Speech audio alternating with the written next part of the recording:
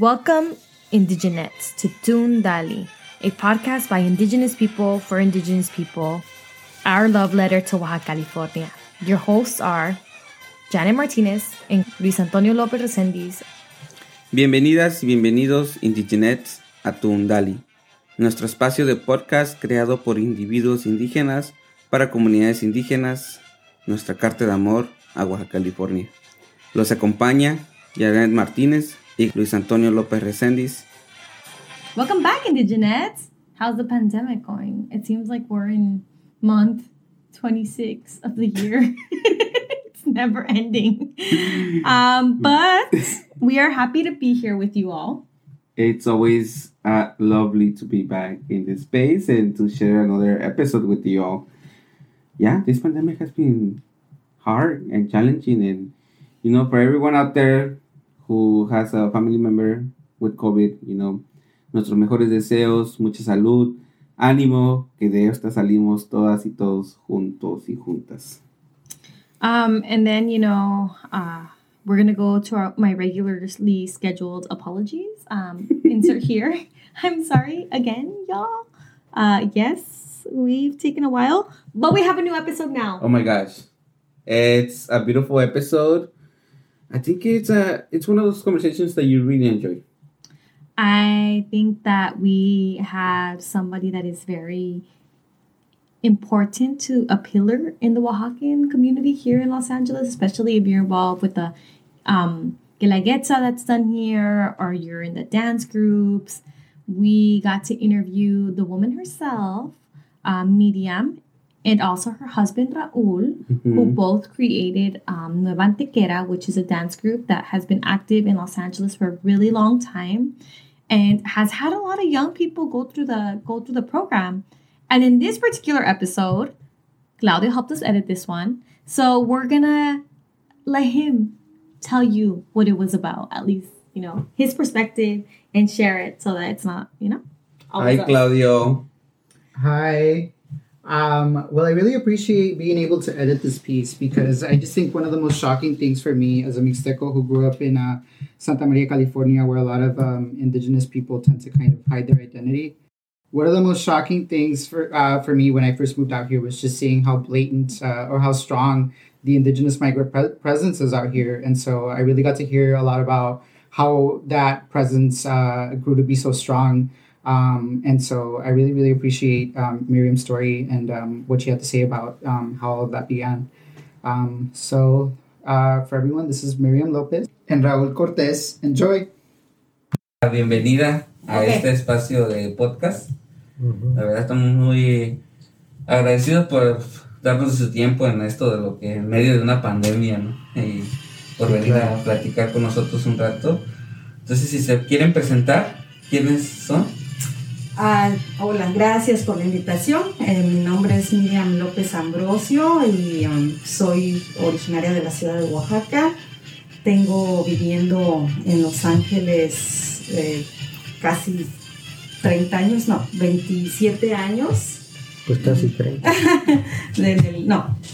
Sí, ¿no? Ajá. Llegamos en el 93 y somos... yo me considero, más que promotor cultural, me considero una practicante de mi cultura. Sí, bueno, yo soy Raúl Cortés y pues también soy, yo viví en la ciudad de Oaxaca siempre. Mi padre es de los valles centrales, de por ahí de Jutla de Crespo. También tengo descendientes de Ocotlán de Morelos, de Oaxaca. Y pues también me considero pues una persona que le gusta la cultura y me gusta más que nada transmitir mis conocimientos a la gente que no ha tenido la oportunidad de viajar a su lugar de origen y pues mi esposa y yo siempre hemos creído que la cultura es una herramienta, un instrumento muy necesario para el desarrollo de las comunidades y particularmente aquí en Los Ángeles. Y ustedes son parte de un grupo, un colectivo de danza. una organización? ¿Cómo se nombra? Nuestro ballet folclórico se llama Nueva Antequera, y aparte de ser un ballet folclórico, también, como lo dices, es una organización sin fines de lucro que se dedica no solamente a la danza, sino a promover la música, la pintura y todas las expresiones artísticas que pueden tener los oaxaqueños en Los Ángeles y claro, gente de Oaxaca, porque hacemos intercambios culturales desde hace muchísimos años, trayendo artistas no conocidos en su momento y ahora muy reconocidos, y lo hemos hecho con el fin justamente de poder alimentar el conocimiento de los muchachos que han crecido aquí, han nacido o los han traído desde muy pequeños sin tener un contacto con lo que es el Estado.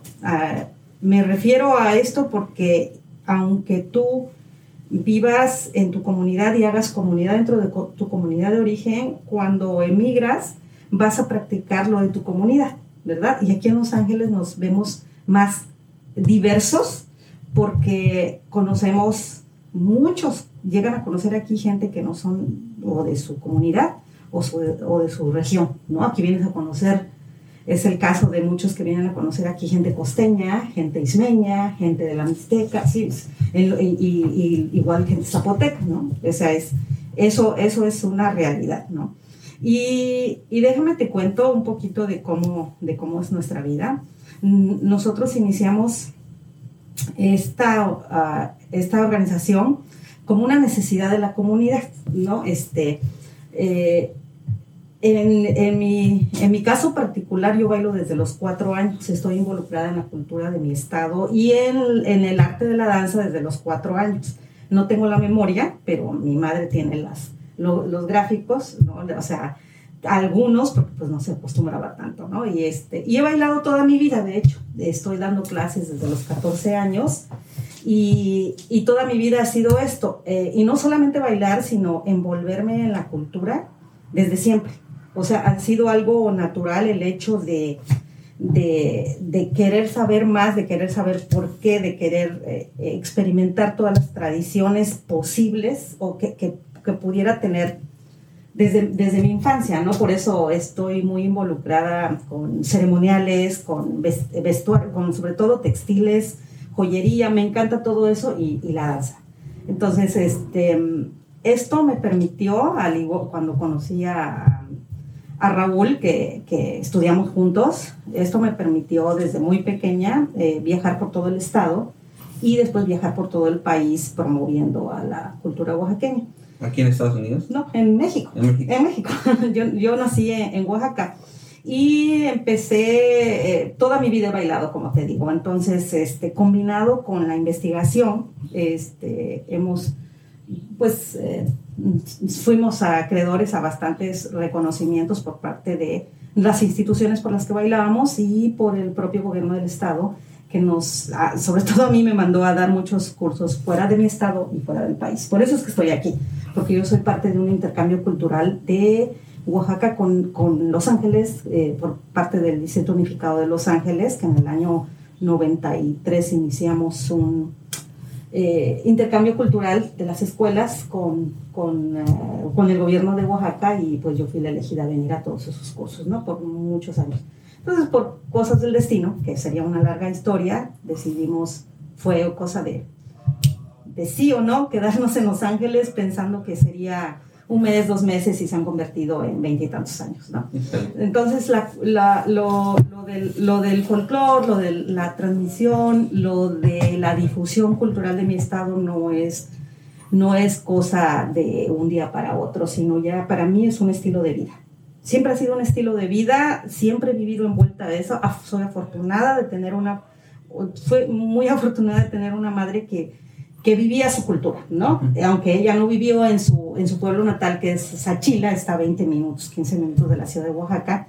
Ella salió muy, muy, muy pequeña de ese lugar, pero tuvimos la fortuna de que ella nunca dejó de practicar todas las costumbres y tradiciones de su pueblo.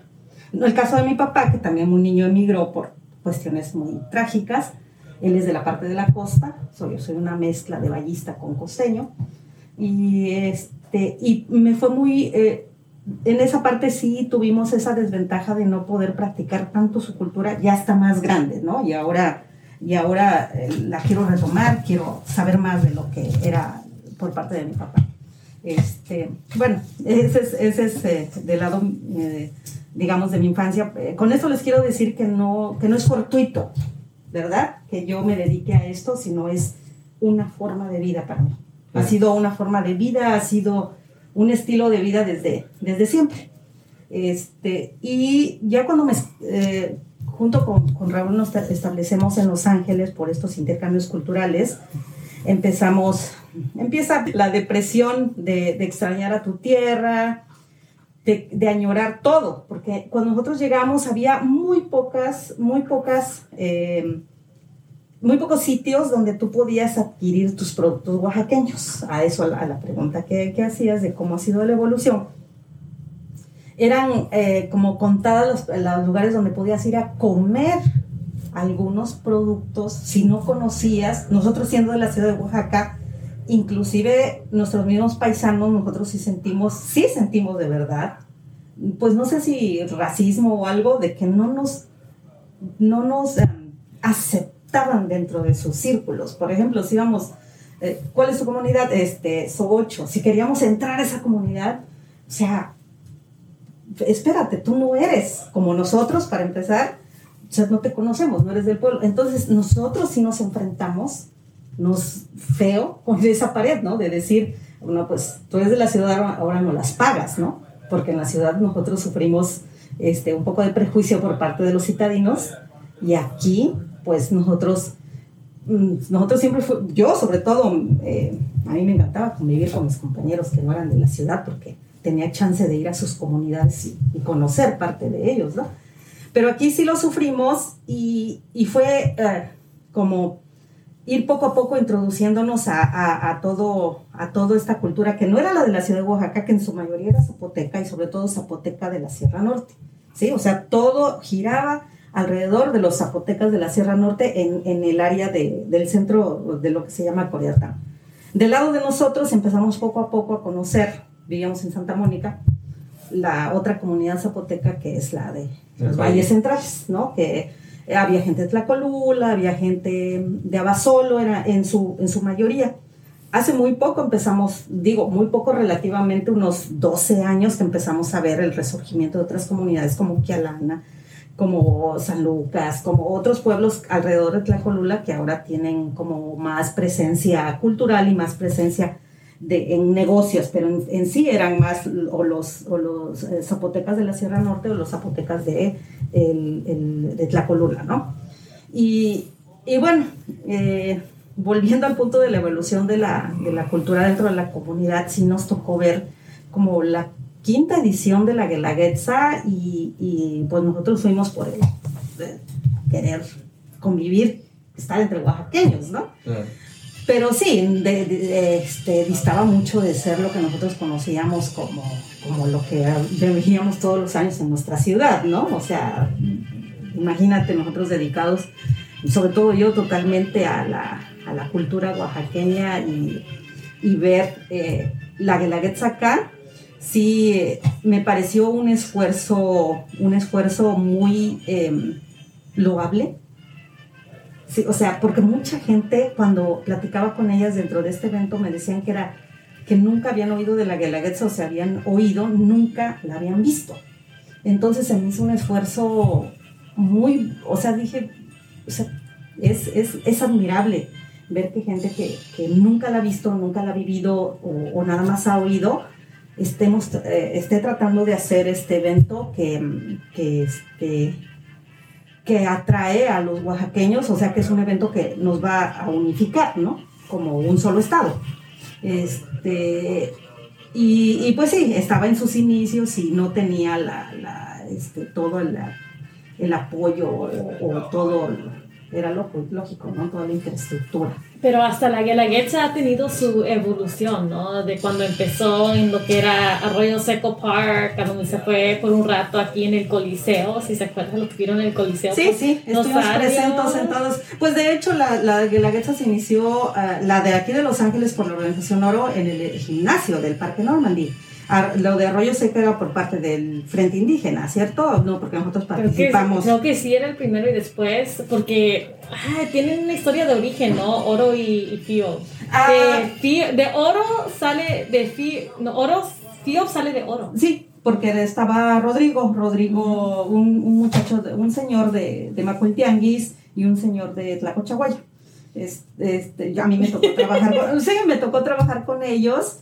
Y de ahí se formó el FIOB y después nosotros ya como Ballet Nueva Tequera participamos varias veces en esa Guelaguetza de Arroyo Seco, que nada más fueron como 5 ediciones, creo 6 ediciones. Ya de ahí ya no se volvió a hacer, no tuvo la constancia, la continuidad que tiene la de la Oro, que como quiera que sea, se ha hecho.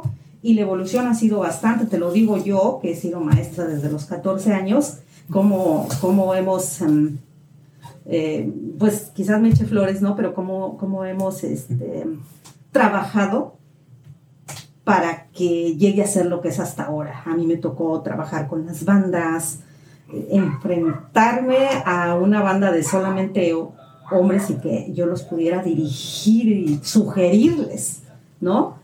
Fíjese, maestro, que así no es esto, que vamos a meterle aquí, porque no intentamos este ritmo, porque no metemos este son. Fíjese que no nada más es, en el istmo no nada más es la sandunga o la llorona, sino tenemos esto, y que nada más había 2 bandas que eran las que participaban en la Guelaguetza, ¿no? ¿Cuáles eran las 2 bandas? Cuando yo entré era Yatzachi, el bajo, y Xochina, que ya no está dentro de la Guelaguetza. San Jerónimo Xochina. Y por ejemplo había creo que sí, Tlacochahuaya creo que sí llegó a traer su banda alguna vez, y tenían de repente alguien que amenizaba, pero las 2 que eran las que hacían toda la Guelaguetza eran estas 2, ¿no? San Jerónimo Xochina y Yatzachi. Son las que me tocaron a ver.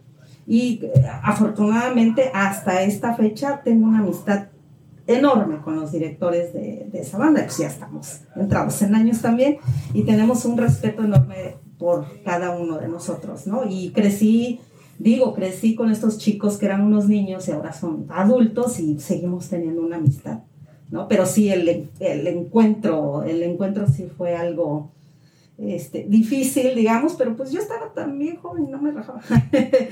No, lo que pasa es de que, perdón, Miriam, lo que pasa es de que no es que, como toda comunidad tiene sus costumbres y su forma de convivir, ¿no? Y entonces pues nosotros realmente aquí no teníamos una comunidad en la cual nosotros digamos, bueno, pues nos vamos a reunir con tal familia y esto, ¿no? Por la labor que hacíamos, pues para nosotros siempre era interesante involucrarnos o conocer por ejemplo, de todas las comunidades que aquí se formaban. Y para ser honesto, yo sí conocía muchos pueblos, muchas comunidades, pero aquí realmente llegué a conocer lo que es realmente el estado de Oaxaca, cómo está compuesto de tantos pueblos importantes, cabeceras, pero también los pequeños municipios que están alrededor, como yo conocía yo sentía de los pueblos más conocidos de cerca de Tlacolula, como Quialana, San Lucas, Quiabiní, pero ya después te empiezas a dar cuenta que San Miguel, que un montón de pueblitos, y obviamente cada uno tiene sus propias costumbres y eso, y todos los pueblos son celosos de su comunidad.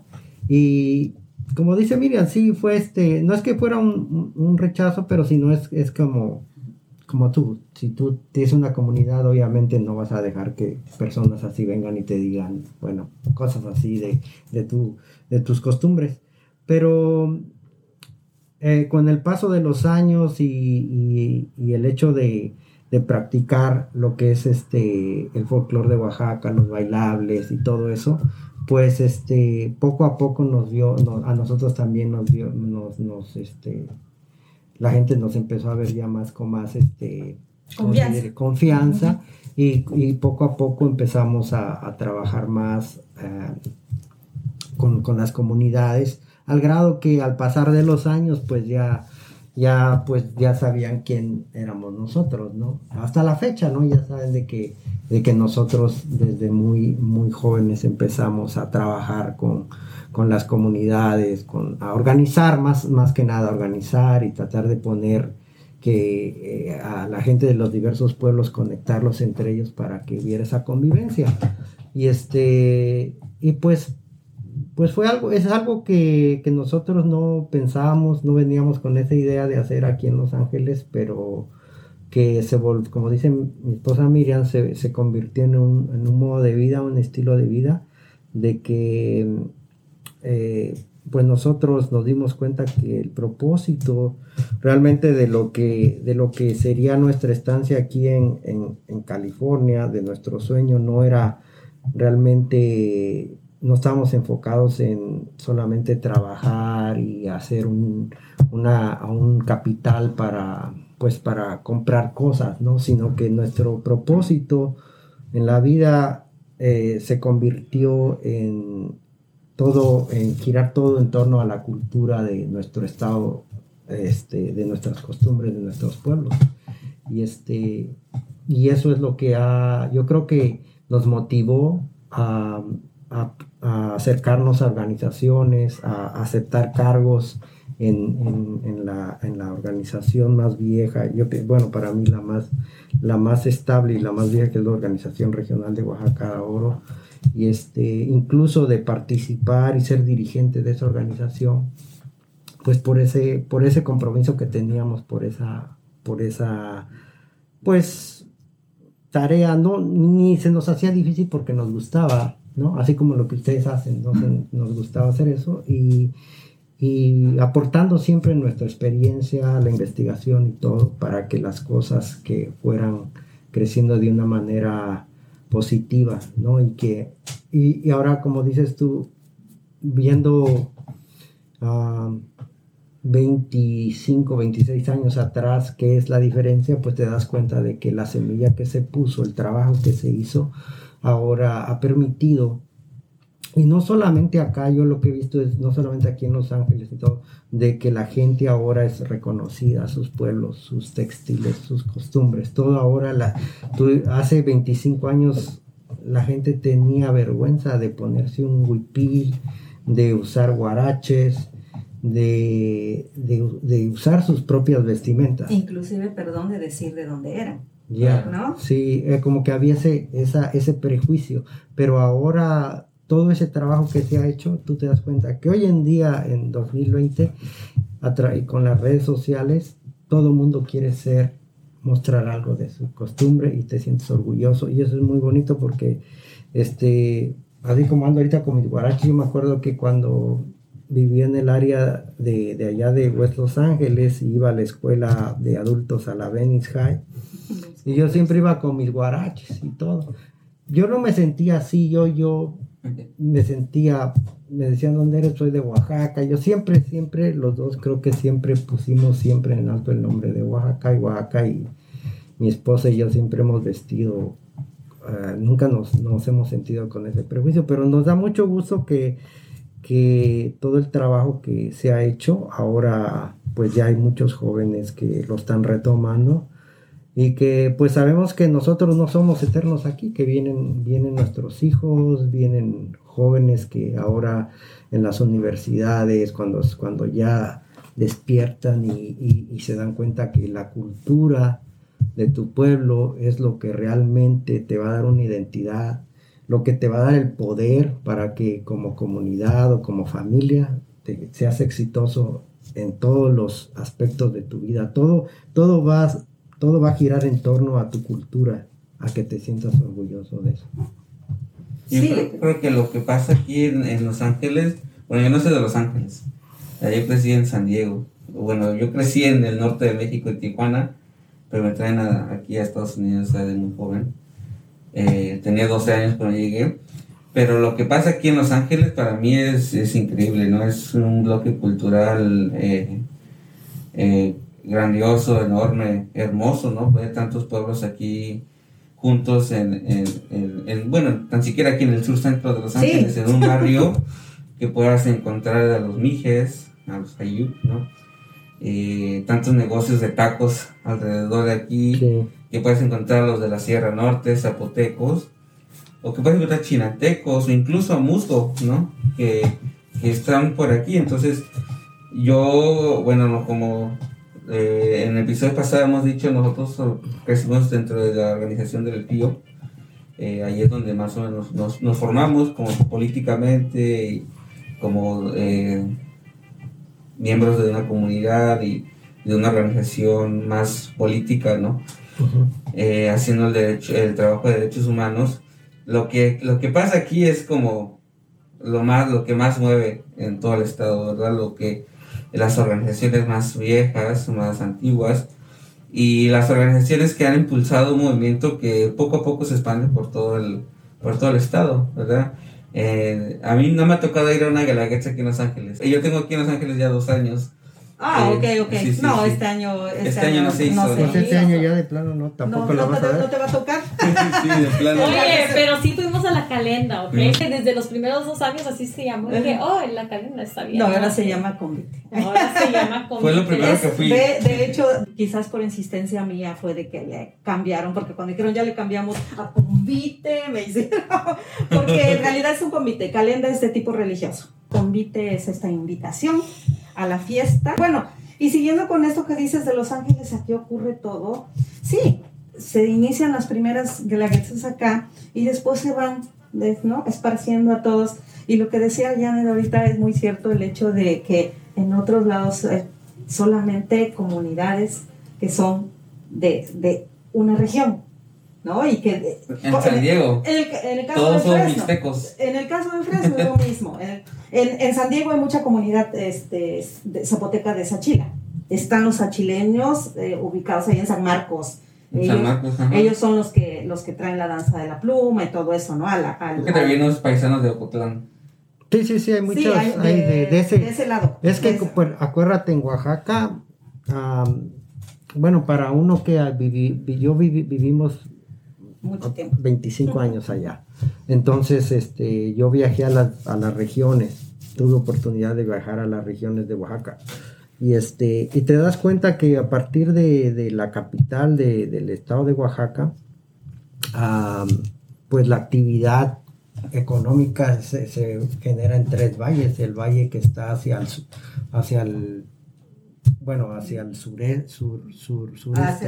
está el valle para ubicarlos, al valle de Tlacolula.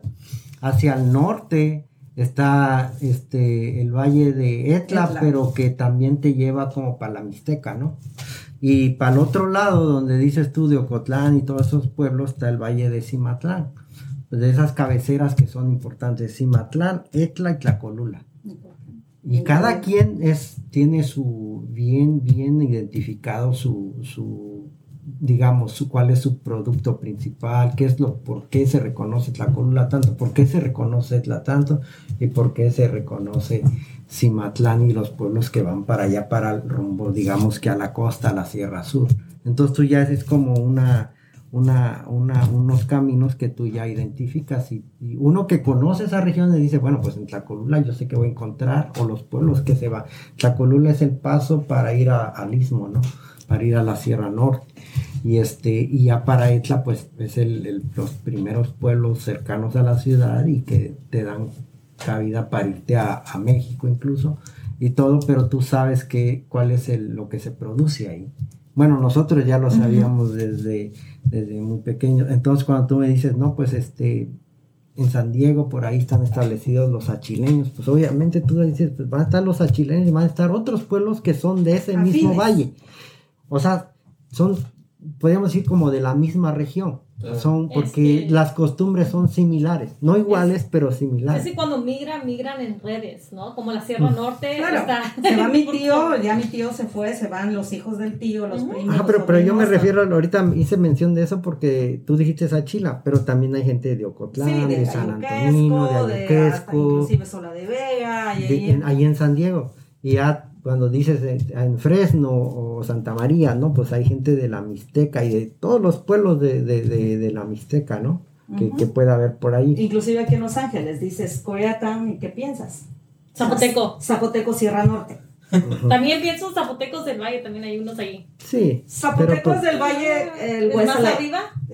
No, para el lado West. Para el lado West, ahí están. Bueno, predomina más, por ejemplo, si tú te vas para el área de West Los Ángeles, Santa Mónica, vas a encontrar gente de Tlacolula y de los pueblos aledaños.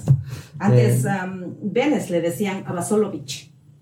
Era conocido como Abasolovich. Todavía le nombran porque todo el área alrededor era gente de Abasolo y de La Chigoló, Rojas, pueblos que están alrededor y que ellos eran los que dominaban. Yo creo que todavía la venta, todos los puestos de mercancía que hay en sí, era su trabajo trabajar en la playa. Eran ahí en sí, cada quien se ubicó. No sé, yo pienso el Valle en Koreatown por tantos Mateos, ¿no? Y son de Matatlán. Sí. Pues nomás tienen los negocios, ¿no?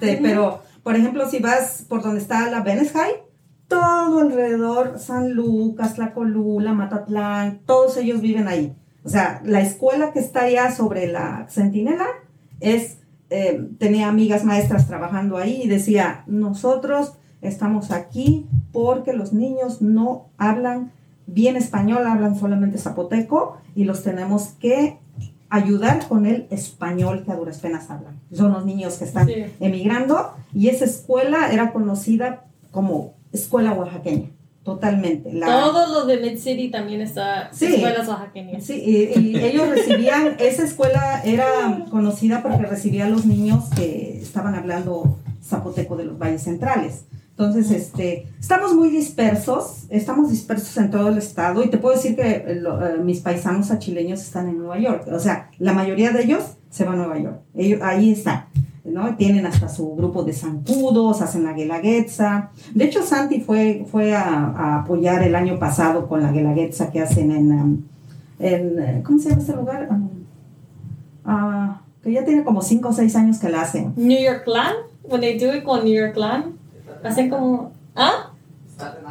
Staten Island. Ahí. Él fue el año pasado con apoyar con vestuario. Hizo bastantes cosas ahí, ¿no? Y luego nosotros iniciamos la guelaguetza en Bakersfield. Hicimos las 3 primeras guelaguetzas ahí, ¿no? Ok, pero pausa. Antes de todo esto, ¿a dónde fue la primera guelaguetza? En Los Ángeles.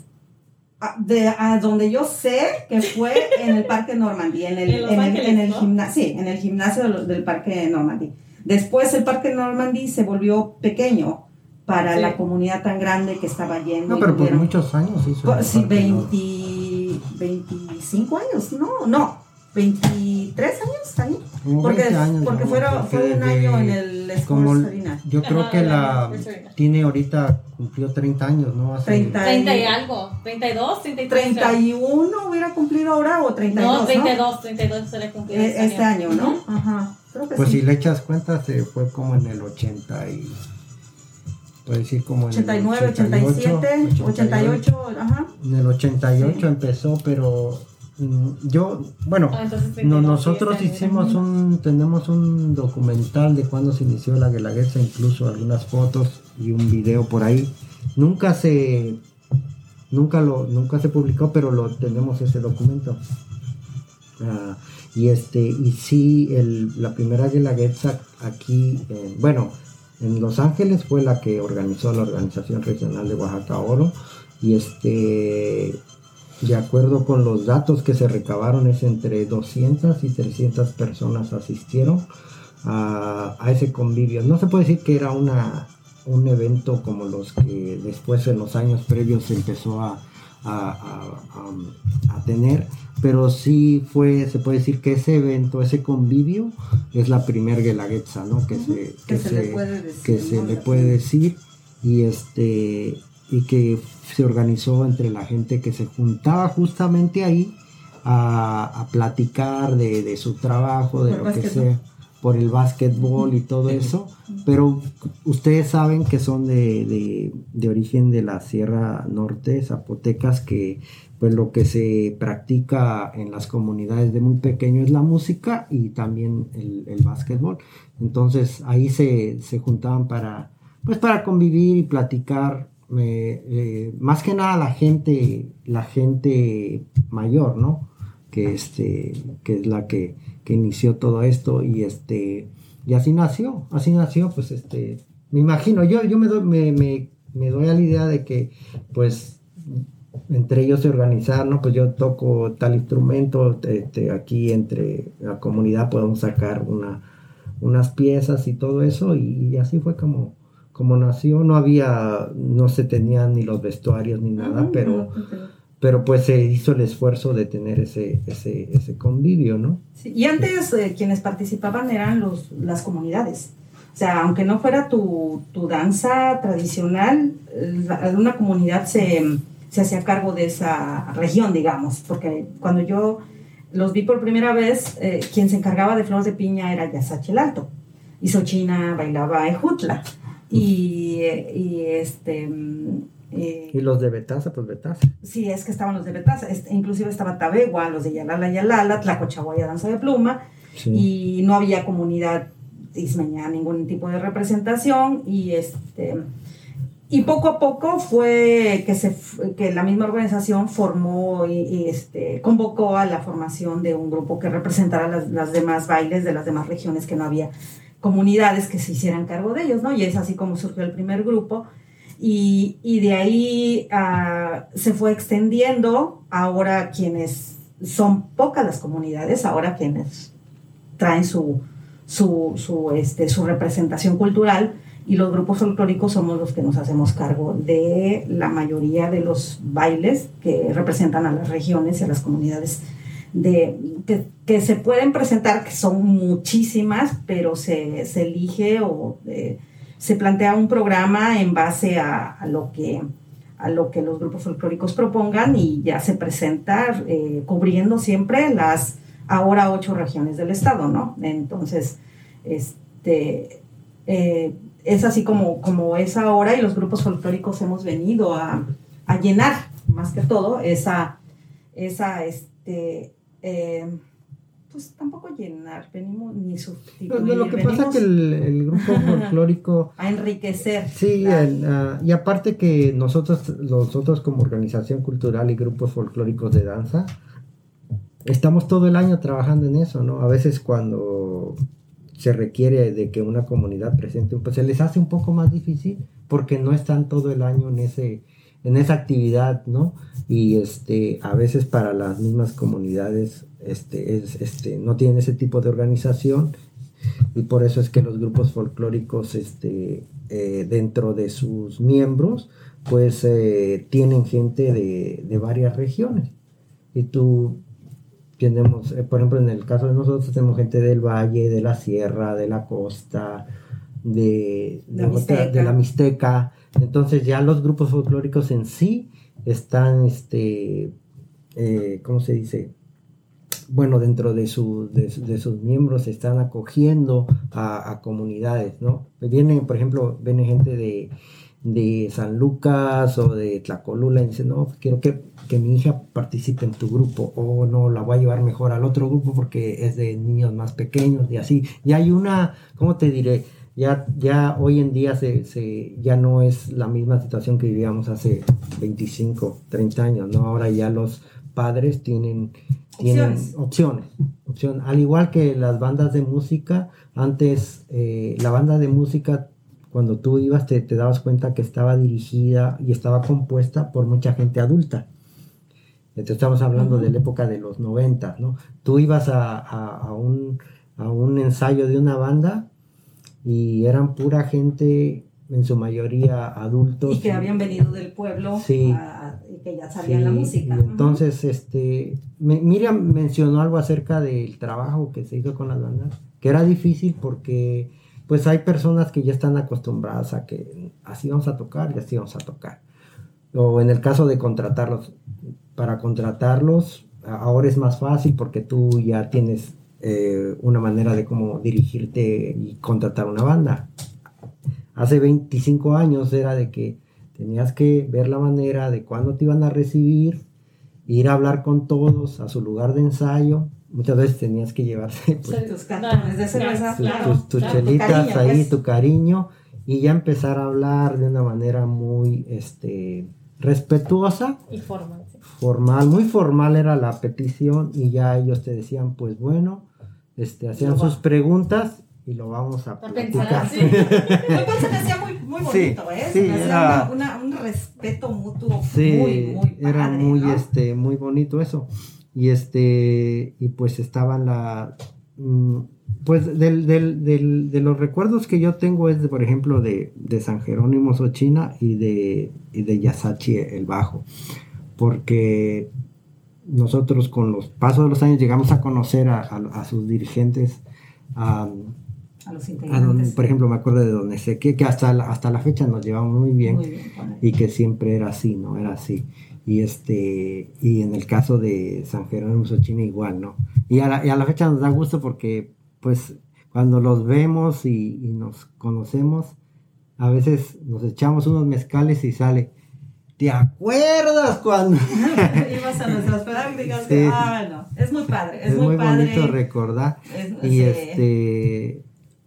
Y ya ahora pues te das cuenta que todo ha evolucionado y que ahora ya no se requiere, si tú por ejemplo ustedes dos y quieren hacer un grupo de danza, pues ya no se les va a hacer tan difícil en todos los aspectos, porque ya ni van a batallar con la música, ni batallar como se en sus orígenes, que nosotros tuvimos que pasar por todo ese tipo de cosas.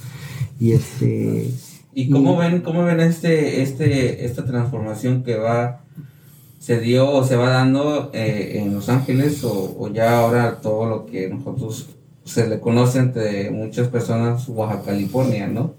¿Cómo ven esa transformación de cuando ustedes empezaron a ahora, y cómo lo ven ahora en el futuro? Eso te iba a comentar, perdón, hace rato cuando decías que aquí en Los Ángeles como que se originaba todo. Por eso te digo, somos denominados la novena región, somos Baja California, y la evolución, como yo la veo, de los inicios, lo comentaba Raúl hace rato, en el hecho de que si tú, como experiencia propia, íbamos, por decir, a la escuela de adultos, o ibas en la calle y se te quedaba viendo el paisano y decía, no, pues yo como que me identifico, ¿no? Y ¿de dónde eres? Y yo de Oaxaca, o sea, me ves, ¿no? Y tú, mis papás son de Oaxaca, pero a mí me criaron en el Distrito Federal y ya después me vine para acá. O sea, era la negación, ¿me entiendes? La negación de decir uno que eras de Oaxaca, o que mis abuelos, cuando, pues, o sea, era tan obvio que éramos oaxaqueños, ¿no? Pero era esa negación de decir procedo de este lugar, o mis orígenes son estos, ¿no? Cuando, y esto siempre van a oír en cualquier entrevista, lo voy a recalcar mucho, cuando nosotros llegamos aquí, el oaxaqueño era admirado, en los 90s era admirado por su gran trabajo manual. O sea, el campo, en servicios restauranteros, cocineros, lavaplatos, busboy, niñeras, todo. Era reconocido el oaxaqueño porque era bien trabajador. Todos querían un oaxaqueño trabajador, preferían a un oaxaqueño que de otro estado, que de otro país, ¿no? Que latinoamericano. ¿Ya? Y la evolución ha sido de que de un tiempo para acá, y sobre todo con las redes sociales, y retomar el hecho de sentir ese orgullo de tu origen y de tu cultura, ahora nos pone en otro plano, ¿sí? Ahora es el oaxaqueño exitoso. Para mí eso es lo mejor. O sea, así seas exitoso lavando platos, pero ya eres exitoso, ¿me entiendes? O sea, ya dicen, oh, no, yo prefiero que esté él. Te están reconociendo por el trabajo, pero ahora vienen ustedes, los profesionistas, los artistas reconocidos, los comerciantes reconocidos, que son de los que más se les oye. Digo, en la parte latina de Los Ángeles tenemos a restauranteros, comerciantes que son súper exitosos, bien famosos, son queridos por la comunidad angelina. Sobrepasamos eso de que, bien trabajadores, la fuerza laboral del campo, No, ahora tenemos líderes, tenemos profesionistas, ¿sí? Tenemos de todo. Entonces, esa es la diferencia, de que ahora lo que yo veo de los chicos, que antes, pues sí, los veíamos en las fiestas y que esperaban la fiesta del pueblo acá cuando, no, que va a haber tal fiesta de no sé qué. O sea, decías, bueno, mi ilusión era ir a una fiesta de cualquier comunidad de la sierra y verlas con su traje así, bien orgullosas, y no, pues las botonas y todo de marca, y que todo debería de ser de acá. O sea, mientras más caro, o sea, muestro de que tengo, ¿no? Que mi trabajo lo vale. Y ahora no, ahora estás viendo de que las muchachitas, las niñas, las señoras ya sienten, si vas a una fiesta oaxaqueña, ya las ves una diversidad de huipiles de su comunidad o de otros lugares.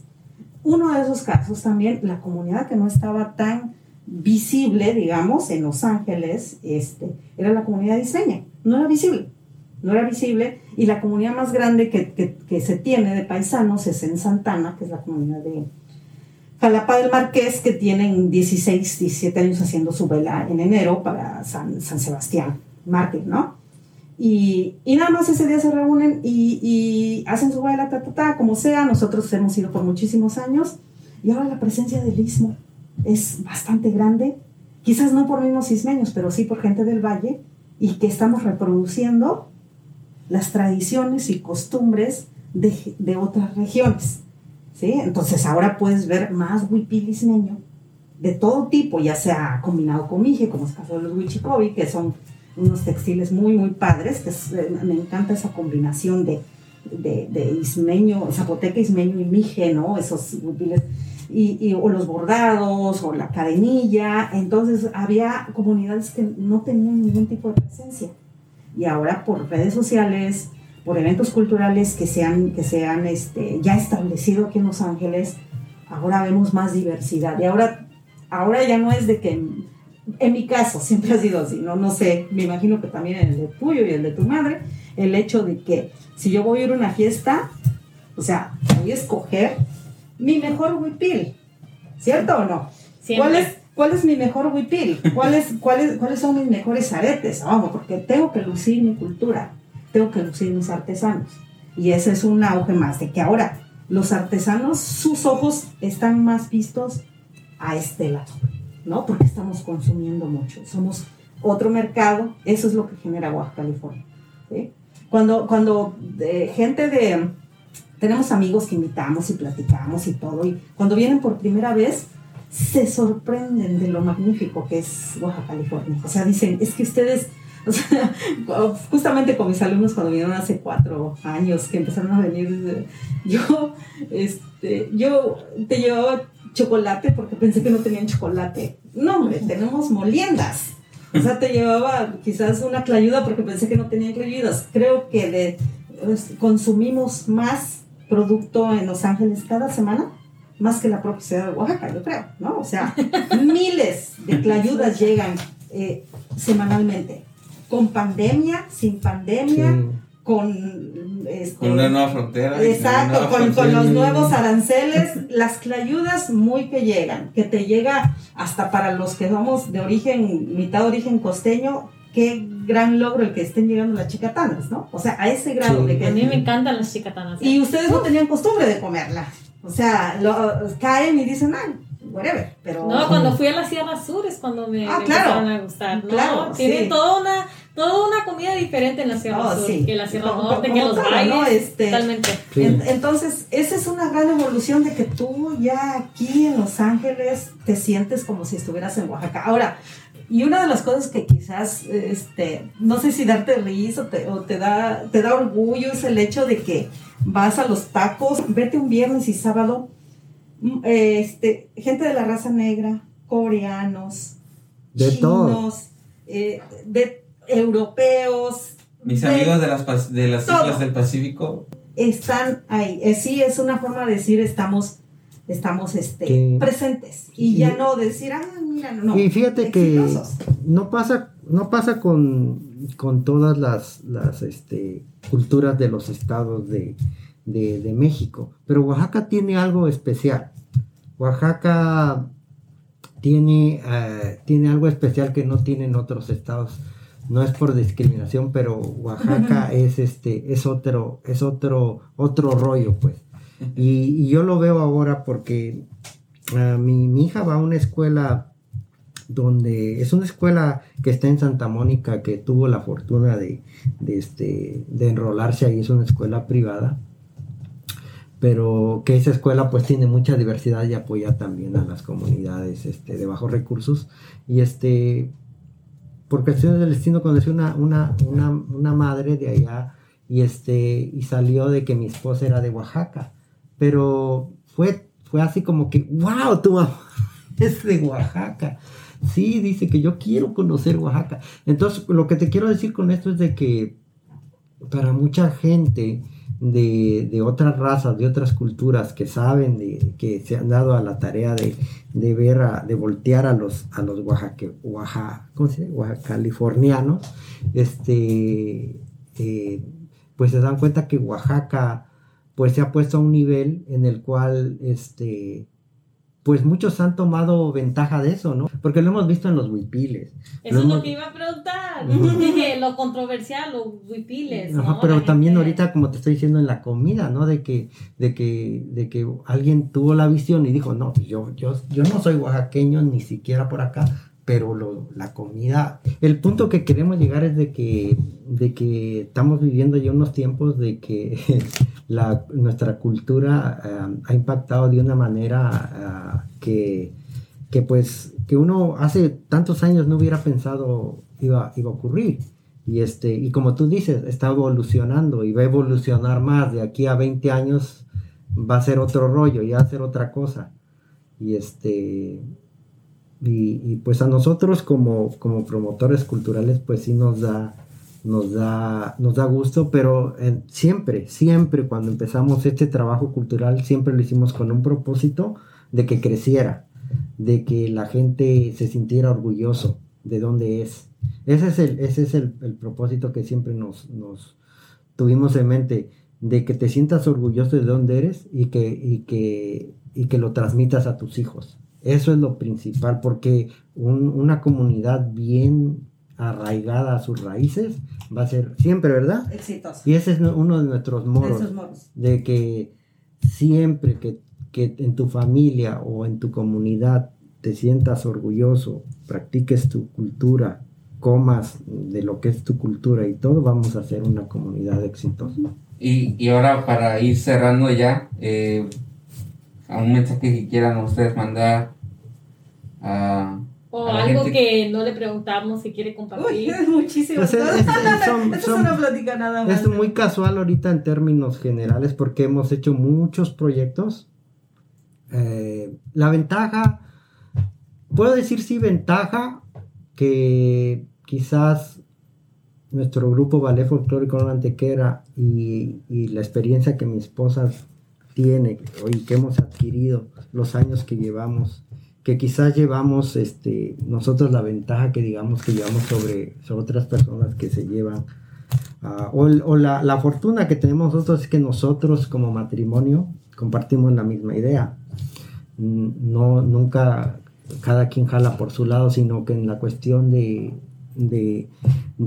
este proyecto, de esta convicción de transmitir la cultura a las demás comunidades, a las familias, a las nuevas generaciones, siempre lo hemos dicho que es nuestra forma de vida y es el propósito que pienso que el destino nos dio, ¿no? De vivir de esa manera, y lo hemos disfrutado mucho a pesar de que no hemos podido por muchos años ir a nuestra comunidad, y eso yo creo que es invaluable. Yo creo que nos da mucho gusto que ahora esta cosa sí les quería mencionar, es de que lo vemos y lo vemos con ustedes, de que cuando los niños están chiquitos, como tu niña, tal vez no les cae el 20, ¿verdad? La cultura, como mi hija también, pero cuando empiezan a crecer y despiertan así cuando van a la universidad, porque ahí es cuando le tocan su ¿cómo se dice? Su glándula de la conciencia. Exacto, ahí es cuando tú te das cuenta y en el colegio que dices, yo soy oaxaqueño y ahora voy a investigar y ahí te empiezas tú como el estudiante, y más los que se dedican a ese ramo, ¿no? De las lenguas o de algo que leyes, o leyes, o de la educación, o de estudios chicanos y eso. Entonces, aquel niño o niña que creció sabía que Oaxaca, pero tú le metes esa semillita, pero cuando va en el colegio como que le entra el orgullo y despierta, y es cuando empieza y quiere conocer todo, y como yo le digo a mi niña, nosotros de chiquito te hemos enseñado eso, pero ahorita está estudiando algo de su cultura, como que ahora sí, yo soy oaxaqueña. Soy la única oaxaqueña en la escuela. Soy la única, pero bien orgullosa. O sea, de mi grado soy la única. Y es bonito porque uno sabe que el joven a veces cuando lo llamas a participar en una banda, va porque la mamá le dice y se va acostumbrando y todo. Pero cuando ya tienes conciencia por ti solo de decidir de veras a dónde vas, de quién eres, y sabes que no encajas en ningún otro grupo cultural, sabes que no encajas en otra cultura, y es cuando tú reconoces que tú eres oaxaqueño, de que tu cultura vale mucho. Y nos da gusto porque ahora hay muchos blogueros, como ustedes y otros jóvenes universitarios que están creando movimientos, y que pues yo creo que en parte eso se debe al trabajo que nosotros como inmigrantes bueno, no primeros, pero inmigrantes que empezamos cuando no había eso, ahora pensamos que el trabajo ha valido la pena. Sí, y bueno, podría decir tantas cosas, pero lo que sí siempre hemos tenido presentes es el hecho de, como dice Raúl, valorar siempre lo que nos heredaron y que nadie nos puede quitar, nadie.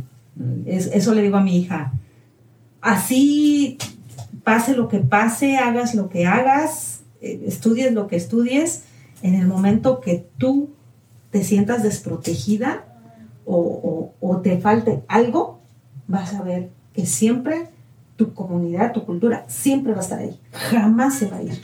Y es ahí donde te puedes refugiar, ¿no? Y creo que sí se entiende el mensaje. Igual con nuestros alumnos, nos da tanto gusto que tenemos, de verdad, estamos muy orgullosos, muy afortunados de que la mayoría de nuestros muchachos, estudiantes y que ya no están bailando con nosotros, en una gran mayoría, ¿qué puedo decir? Un 80-90%, todos son profesionistas.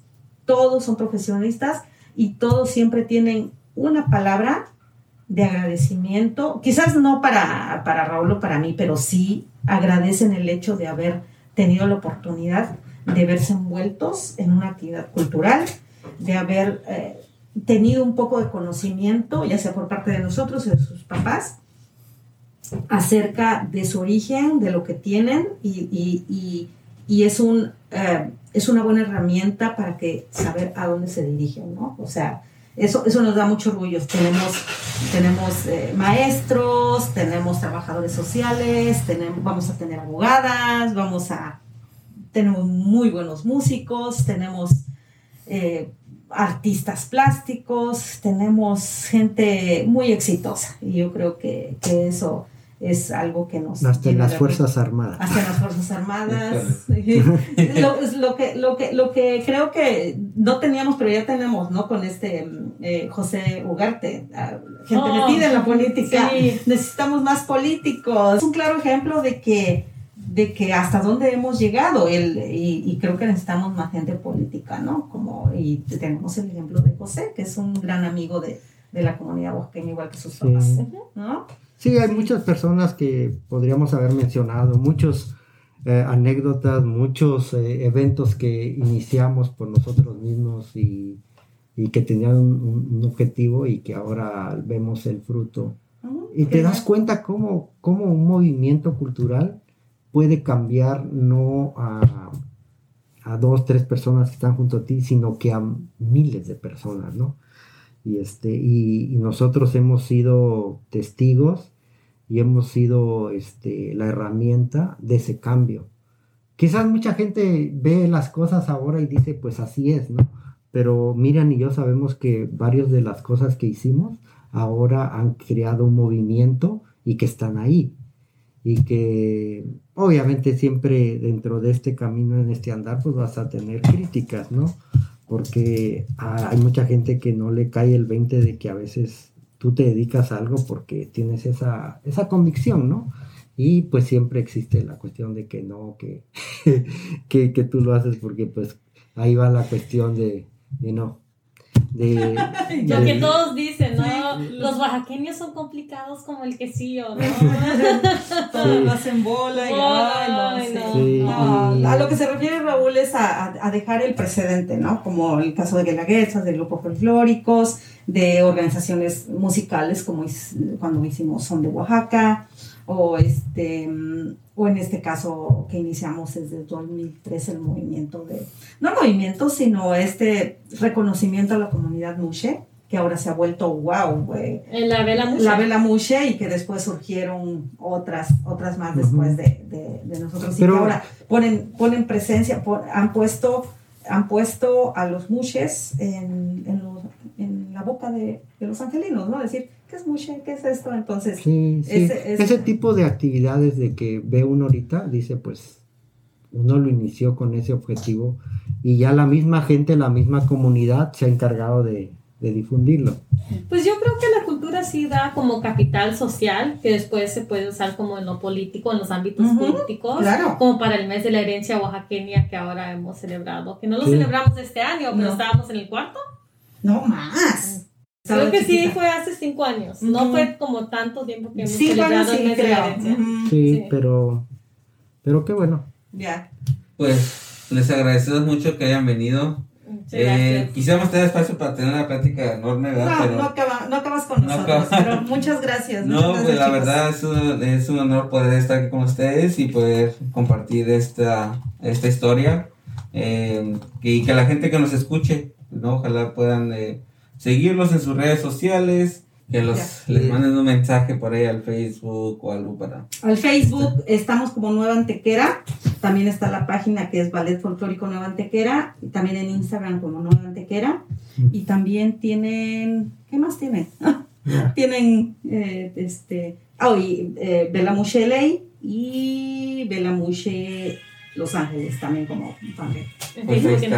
Muchas gracias. Gracias a ustedes, muchachos, que estén bien. This is the episode we prepared for you all this time around, and we're really thankful to have had Miriam Lopez and Raul Cortez on the program. Thank you all, Shushkanle, to all the indigenous that listen to us, that support us. We're really incredibly grateful for the support that we've received from everyone. All of those that had Tunali as their top 5 podcasts they listened to this year, we send big hugs and a lot of appreciation for everyone. And esperamos que les haya gustado este episodio. Any last parting words, Claudio? He said no. All right, he said no, but he means thank you all for listening.